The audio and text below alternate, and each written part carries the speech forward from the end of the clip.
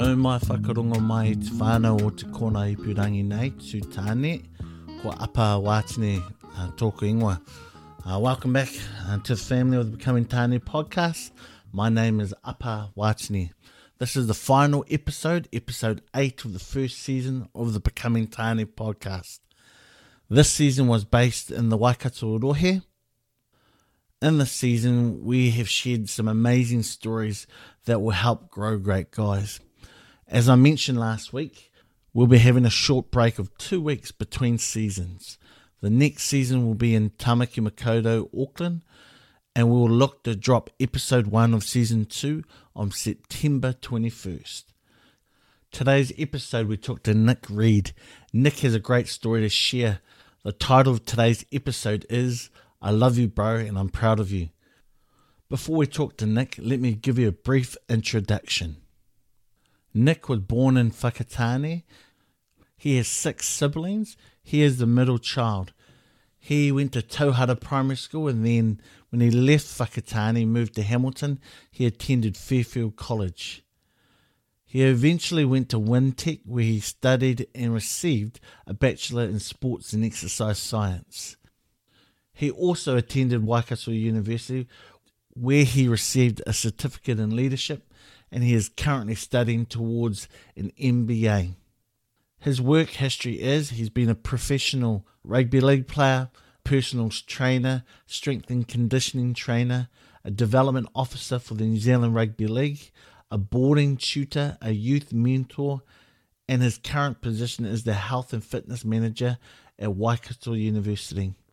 He is married and he is expecting his first child in October of this year. Kia ora Nick, ngā mihi ki a koe, I te whakawhiti kōrero e tēnei rā. Hi Nick, thank you for speaking with me today. Hey, kia ora Apa, and thank you for welcoming me onto the podcast. It's my privilege to be here. I believe that we are who we are because of the sum of the life experiences that we have. So the first question is, what 2 events in your life has had the greatest impact on you? I'll try and point out a good and a bad one. I believe that many of our bad or traumatic adversities that we go through actually lead to some of the greatest lessons in life. And the first one was an event which also culminated with one of the biggest decisions I've ever made. And that was as a 14-year-old deciding to raise myself, essentially. I got into a big disagreement with my mother, and by this stage we were in a single parent household. Without sort of going into too much detail, she was crossing some values of mine, and we had a massive breakdown at that point. And I made the decision at 14 to leave home. I moved in with my friends and their parents, and they fostered me until I was 16 and became an independent youth. But that decision to raise myself really set about a huge amount of flow-on effects actually around my sense of independence. So I built a strong sense of independence from that point. That helped shape my life, and I realised from that point on that if I wanted anything in life, I would be depending on myself to get it, and have since worked as hard as I can to chase whatever it is that I want. One of the other things that sort of helped shape me massively in terms of events is the marriage to my wife. Like a lot of young Māori men who had suffered some traumas, was a pretty angry young man, and often used that as motivation to fuel me. And that became a little bit more and more difficult when I met my partner, because I found that I wasn't so alone in the world, and that I could be authentically me, and I could be at home and vulnerable around her. And being married and making that commitment means that I get to experience this world with somebody else. And so in terms of 2 events that sort of helped shape me, those are 2 of the biggest ones for me. You mentioned about feeling alone. Did you actually feel alone, or was that more of a state of mind? It was a combination of both. My father passed when I was 8 through alcohol poisoning, and Mum was an absolute soldier for the next 4 years trying to do her best.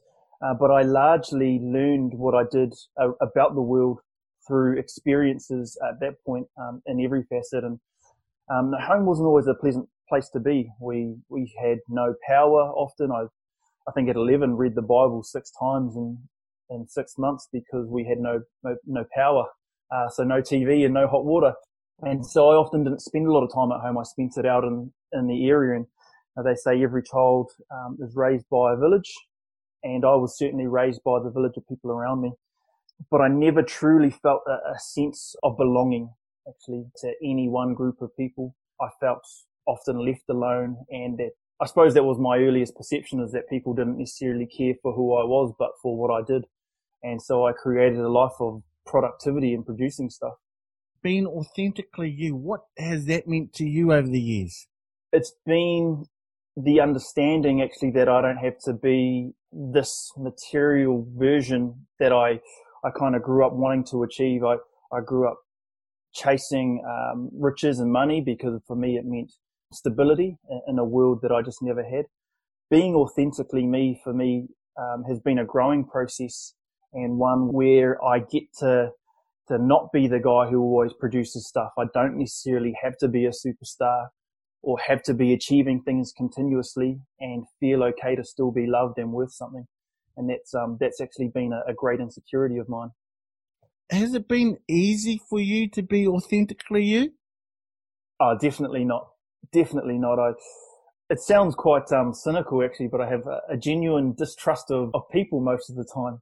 I've learned to trust myself a lot, and so trusting others has been quite difficult. I always have a plan B in case people don't follow up on their word, and that anything that people actually deliver for me has always been a sense of a bonus rather than an expectation. In terms of being authentically me, if you were to ask 8 different people who Nick Reed is, you'd probably get 8 different answers, and they would all be true.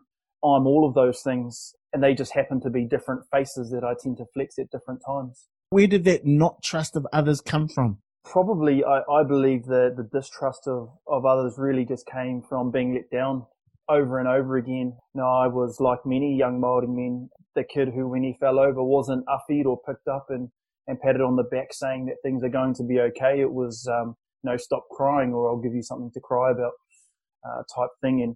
And as a result, I never learned to self-soothe. I learned very quickly that was going to get me nowhere, and to deal with my emotions, that essentially people aren't going to care. And so that's actually something that I'm trying to manage and work myself through, because it's not actually that helpful when you're a bit older. Self-soothe, what does that mean? It's an ability to actually control and handle your emotions. There's an ability for people to experience emotions, and then at the end of that come out of it, whether it's anger or sadness or anxiety, and then be like, but it's okay. I'm going to be okay, and then move forward. That self-soothing process doesn't happen for me. I actually go straight into fight, flight, or freeze, and so I get very angry and confrontational. I then, to cover my pain or my hurt, I then try to run away and isolate myself and get away from people. And the next experience or stage for me is numbness. And anytime someone kind of breaks into my space or to my hole, whether it's supportive or not, I perceive that as a threat. And I'm starting to learn actually that that's not all that useful, and that it's okay to be helped by people. Now, I mentioned earlier that you're about to be a father for the first time. What type of father do you want to be? I think ultimately I would like to be the father that I wish I had when I was a kid. One who comes to the rugby games and stands on the sideline. The father who's, I suppose it's more about time and caring than anything else. I would like my child to see me as dependable and as supportive, regardless of what it is they choose to pursue. And I suppose my job is to create opportunities to empower them to pursue whatever it is that they want to. So who has shaped your view of fatherhood? Probably the earliest shape of what it means to be a man, actually, is probably a better descriptor for me, was my older brother. And he's 10 years older than me. And when I was a kid, I just saw the way that people treated him. He was young, good looking, athletic, and just seemed to be able to achieve what he set his mind to. He was the first example of someone that I could resonate with, who had gotten himself out of poverty through his own hard work, being very successful in a Western sense. But probably what I was most attracted to was the way that people interacted and treated him. And it was with great respect.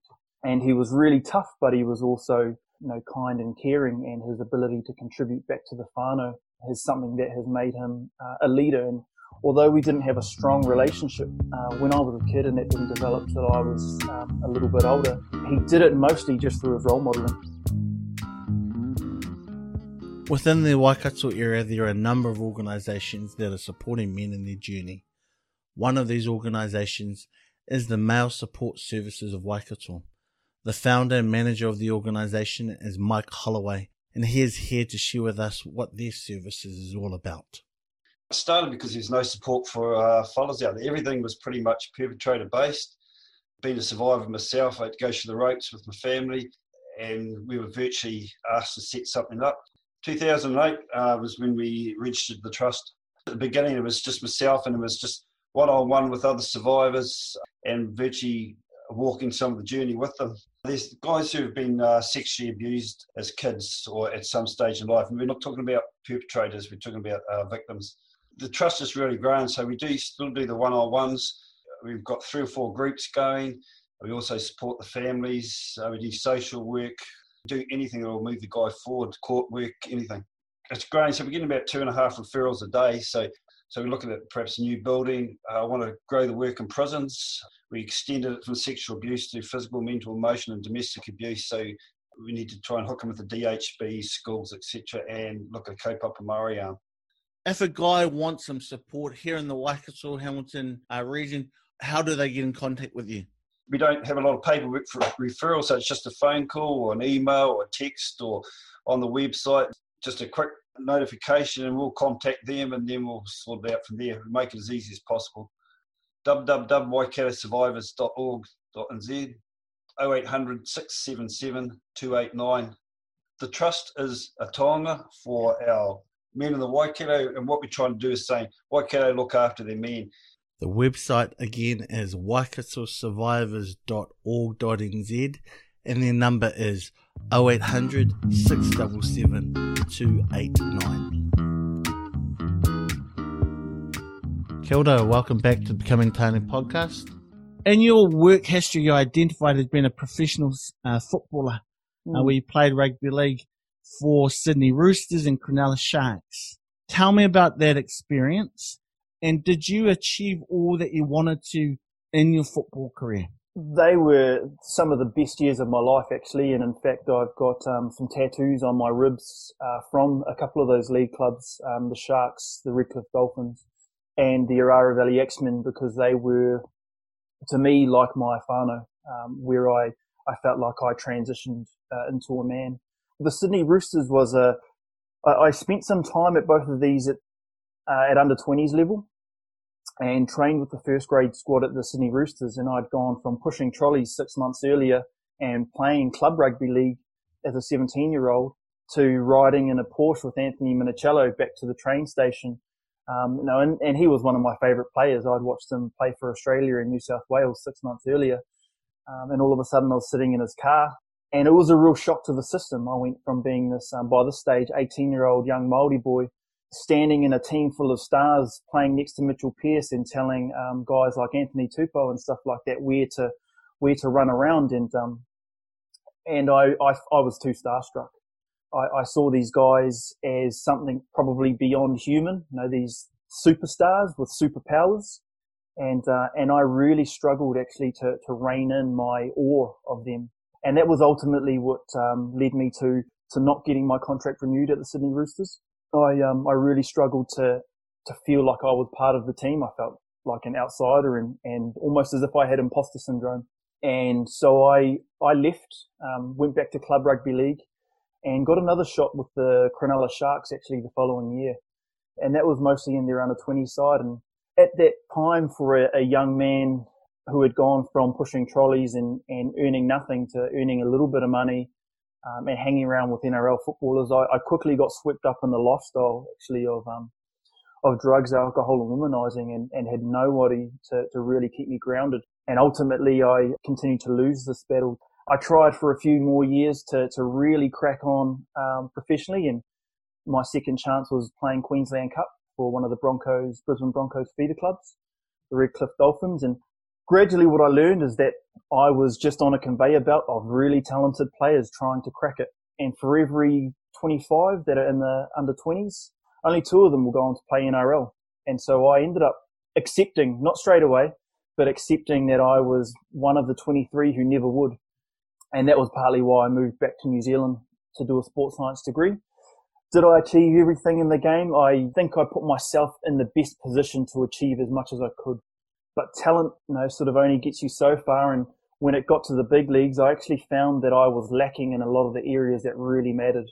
And when you're athletic and young, I carved up against normal club players, but when you're 78 kilos playing against guys who are 100, 110, built with lean muscle, you lose that battle physically every day of the week. And I didn't quite have the skill set to make that next step. So awesome experience, but now I'm really sort of pleased with how it all went, and I don't have any regrets whatsoever. Now, I believe that we're all born with a superpower. I define a superpower as a particular skill, ability, or attribute that makes you you. It's your secret sauce. It's what people remember about you. So my question to you is, Nick, what is your superpower? Probably the most fascinating thing about this is other people would say different things. They might say that one of my greatest superpowers is that I just seem to be really good at everything. One of those annoying kids that seems to win at athletics and swimming and chess. And it's kind of annoying that they always win everything. I was that kid. But what people don't sort of see is actually that behind, or the driving reason behind the reason why I tended to win a lot of things, was that I grew up in a world of poverty and I avoided being at home, and I spend a lot of time behind the scenes in the dark, just working on whatever I can, to be good at everything. So I believe there's two things that I actually genuinely think I'm pretty good at. And one of them is an ability to withstand or tolerate suffering. I find myself to be one of the hardest workers in the room because I'm prepared to sit there and tolerate it more than others. And the other one's actually a general knack for efficiency. I find that no matter the situation, I can walk into a room and find very quickly more efficient ways to make things happen, whether it's on a sporting field or whether it's in a business sense. I did speak to your wife about her thoughts towards your superpower. She actually gave me 3. And this is what she said about your superpower. She said, Nick has a gift of inspiring and motivating others. She said that others that know her before she was with you and know her now would say she is a completely different person. And she says she is the different person because you have a lot to do with it. You are very driven, and that inspires her and motivates her to be driven as well. So that's the first one. The second superpower, she says, is that you are like a sponge for information. And whether it is information from books or podcasts, you just soak it all up. When you study, you're an A student, you absorb everything, and you are a wealth of information. The last one she says is that it's about your openness and honesty. You have taken a number of journeys in your life that other men may not be open to, and you are not afraid to take those journeys, and you're not afraid to tell others about them. And this openness is inspiring for her. So that's what she sees in you. You see something different in what your superpower, that of suffering and that of being able to nail things down, is quite different to what she sees you as. Why do you think the difference? I think probably the biggest difference is that I internalize all my motivations for doing things are probably something that nobody sees, and that the observable behaviors or the actions that come about are actually what people see and may probably remember me by. And so they'll see what the end consequences without actually the reason behind why I do them. In your LinkedIn page, it said the following thing about you. You empower everyday people to develop well-being strategies. What does that mean? It was a great, attractive tagline, actually, to let people that I don't quite know how to articulate or summarize what it is that I do.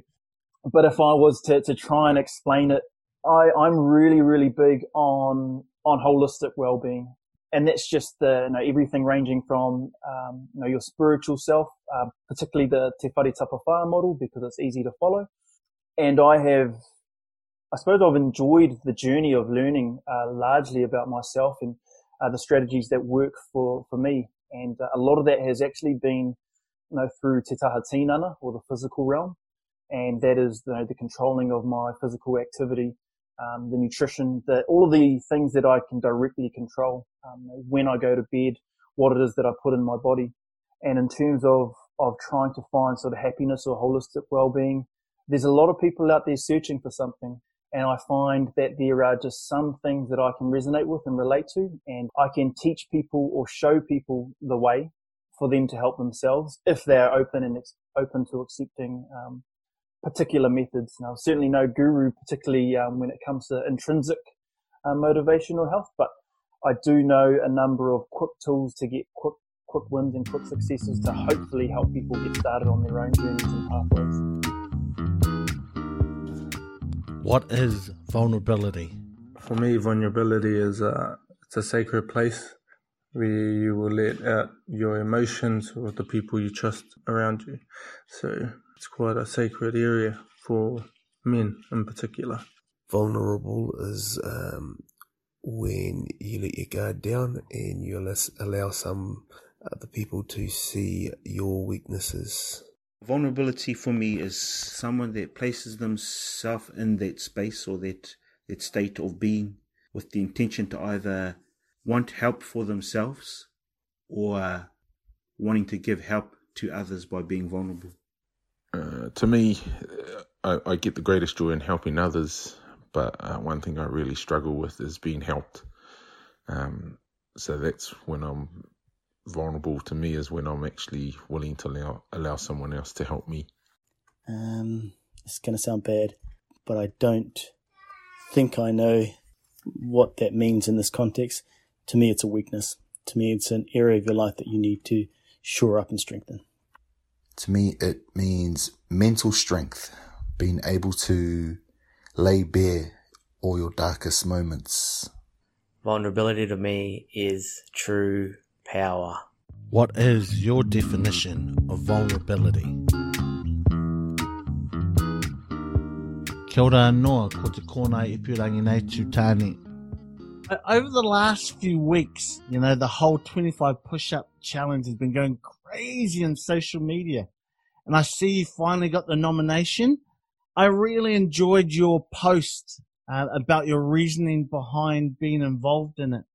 Why did you feel a need to provide an explanation? Yeah, it's actually something I've been nominated in for a wee while now, about 4 weeks ago, and something that I've avoided, partly because I don't like buying into chain trends, but also because it's a topic that was quite sensitive to me because I was going through my own health challenges at the time, particularly around anxiety and depression, and have since been medicated.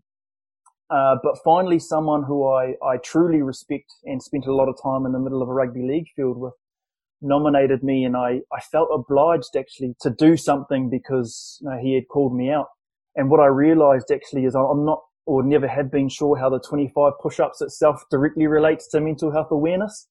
But I do know there's a couple of things that really helped during my journey. And when I was feeling alone in the dark, and there's that sort of terminology again, feeling alone, there were a couple of things that helped pull me out, at least to a state where I was willing to ask for help. And one of those was my wife caring for me for several days actually, and eventually just coming and hugging me without expectation of anything in return. That was enough to open up to my brother. And then him giving me a little bit of information about how he's dealt with things in the past. And all of a sudden I didn't feel alone. And so it was a quick reach out to those who are struggling, just to say, hey, I'm aware that I'm someone who is fairly influential in our community. And I think everybody's aware that we have the highest suicide rates in the world, and it's particularly prevalent in Māori. It's not enough to make people aware. We're already aware. Let's be proactive if we truly care and just reach out and try and reach out in a way that doesn't come across as condescending. You opened up to your brother. And what happened when you did open up to him?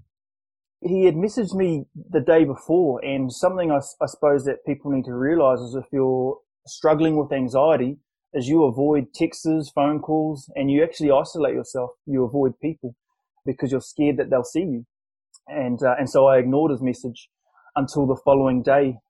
I had made a promise to my wife that I would at least reach out and try to pull myself out.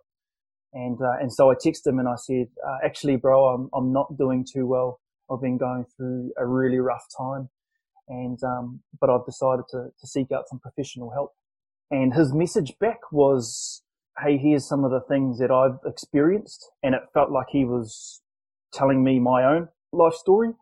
And I think the most valuable words at the back end of it were that I love you, bro, and I'm really proud of you. And A, I didn't feel alone, and B, when he told me that he loved me and that he was proud of me, it's one of those things that I've struggled to hear throughout my life. And I think actually that most men struggle to hear. We certainly don't tell each other enough that we are proud of each other for really basic things. And so that was a big one. You brought up earlier when you were younger that you like read the Bible 6 times in 6 months. Are you still quite spiritual in a formal religious sense?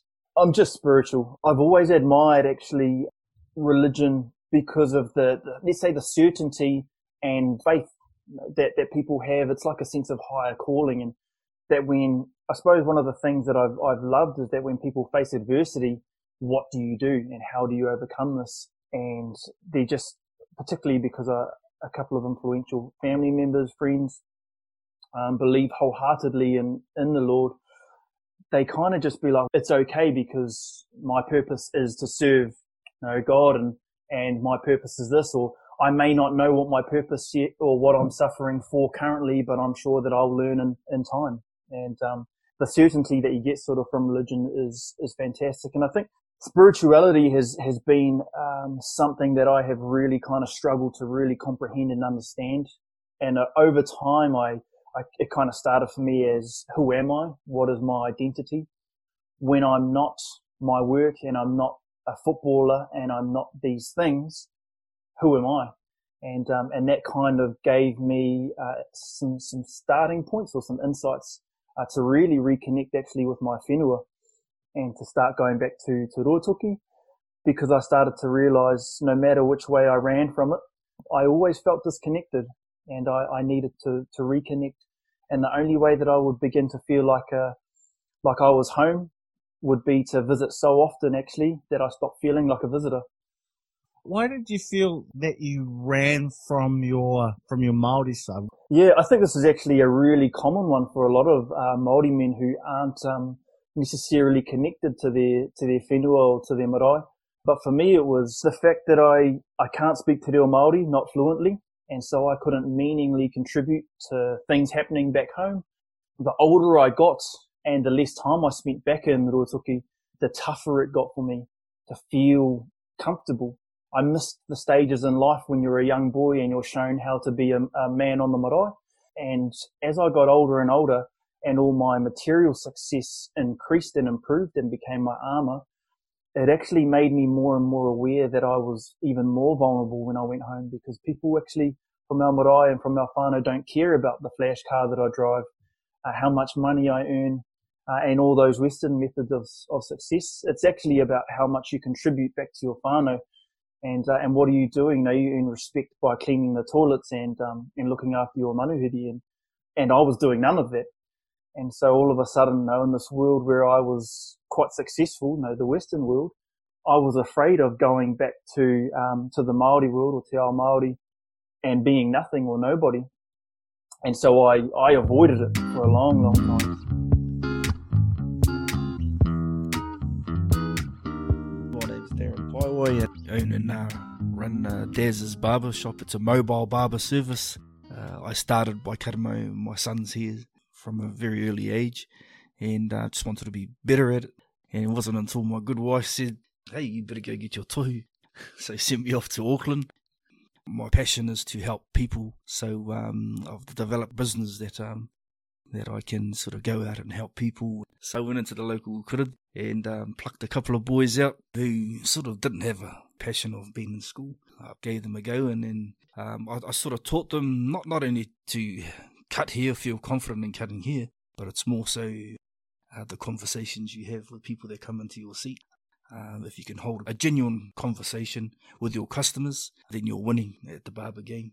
A lot of people think if you can cut hair, then you're an awesome barber.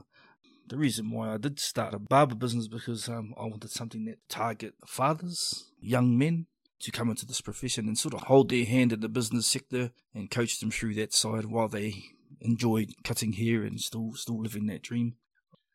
My first week I opened up in Hamilton, I had people come in at 11 o'clock and not leave until 3 o'clock. Just come in and just talk about anything, really. Just through experience, I've come to the conclusion that there's times to speak and there's times to listen. It's that art of being able to read that situation. I have one in Hamilton, and that's just freshly opened up, so we're parked outside the Melville Club Rooms on Collins Road. I aim to have more of those in the Hamilton region by the end of this year. The other one is down in Wairoa. It's in the Hawke's Bay. So that one just like goes all day, non-stop. My barbershop model is a lot different to other barbershops that I see out there now. I'm really here to help others because I really, really feel that if I help someone else and they succeed, then I succeed. And when I succeed, they succeed. And I can genuinely say that too. So if anyone's out there who wants to and interested, then come and hit me up. You're listening to the Becoming Tāne podcast, so welcome back. I believe that life is one of our greatest teachers. So with that being said, now what has life taught you so far? I think probably a quote that I read in a book recently summed it up for me pretty well. And that's actually that the solution to a problem is the creation of another. And that life is actually just full of problems. And that when we solve these problems, we get happiness. But we only get happiness from the problems that we choose. And so I've come to the realization actually that happiness isn't actually a destination, that no materialistic thing can help me feel happiness, that I'll get my happiness from creating these problems, and it's an ongoing, infinite cycle. And when you at least get to choose your pain or your suffering because you get to solve this problem, at the end of it, the payoff is worth it. If the listeners were to take one message away from our kōrero today, what would you want them to take away? Usually I'm a practical man, and so I would say if you could take one thing away from this, it would be something that you could apply virtually straight away. And the thing that I would say that has helped me a lot actually in terms of my intellectual and intellectual growth or sense of well-being is actually Audible. I would say download Audible or download a podcast. A couple of referrals I've got. One of them I spoke about sort of pre-show was The 7 Habits of Highly Effective People. And if it's about career or if it's just about being or wanting to be a better person in general and finding some metrics to measure yourself and coming up with a better way of being, then that is an absolute perler of a book.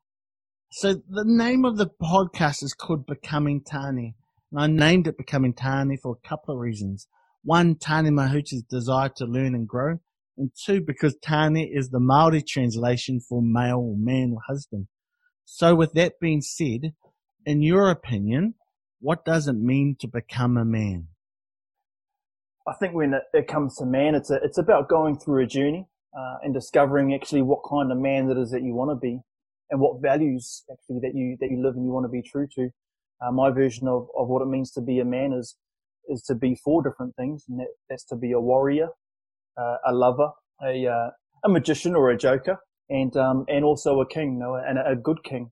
All 4 of those different things kind of make me up, and I would love my children to say or to think of me as the kind and caring and loving man that they feel comfortable to be vulnerable with and to speak to, a sense of stability and a pillar of strength within my whānau. Just following up on that, those 4 divisions of being a man, did you get that from anywhere? Yeah, yep. Actually, there's an author, a Catholic author actually called Richard Rohr, who talks about essentially the different components of man, and Those are four of the components, and each of those are representative within us, but we can decide which version of those we are. There's a light and a dark to each of them, and you can be a really strong and good king and worthy leader, but you can also be a tyrant. And we have both equal opportunity to travel down both roads, but where we end up is ultimately and can be decided by us. Thanks, Nick. I really, really appreciate your time. I really appreciate the insight that you've given us today. I wish you all the best on your journey. I wish you all the best on becoming a father and becoming the leader that you want to be. So kia ora, ngā mihi ki a koe. Awesome. Thank you, Apa. Ngā mihi kia koutou katoa. Thank you to all. I would like to thank everyone for listening to the podcast. I really appreciate your support and kind words. I'm so proud that we've been able to make it to the end of season 1. I would really like to thank the men who I interviewed this season for the podcast.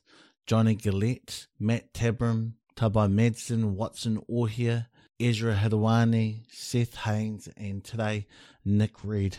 I feel privileged that you trusted me, a novice, to share some of your story. I would like to also give a big thank you to Aaron Moike and Kano Sadler for editing and providing the music for my podcast. I would like to also recognise Simon Kepa and Jep Savali, who have supported me with this podcast. I would also like to recognise the Hui Ora team, Tuihana Ohia, Nina Keitane, and Che Wilson. Finally, last but not least, my wife and my kids, Gail, Aroha, Apanui, Tipini, and Wairete Rose. Please remember the website of the Becoming Tāne podcast is www.becomingtane.men. Our email is info@becomingtane.men. Our handle on Facebook and Instagram is @becomingtane.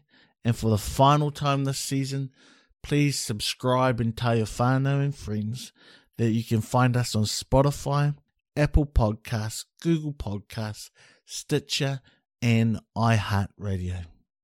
Mō ora.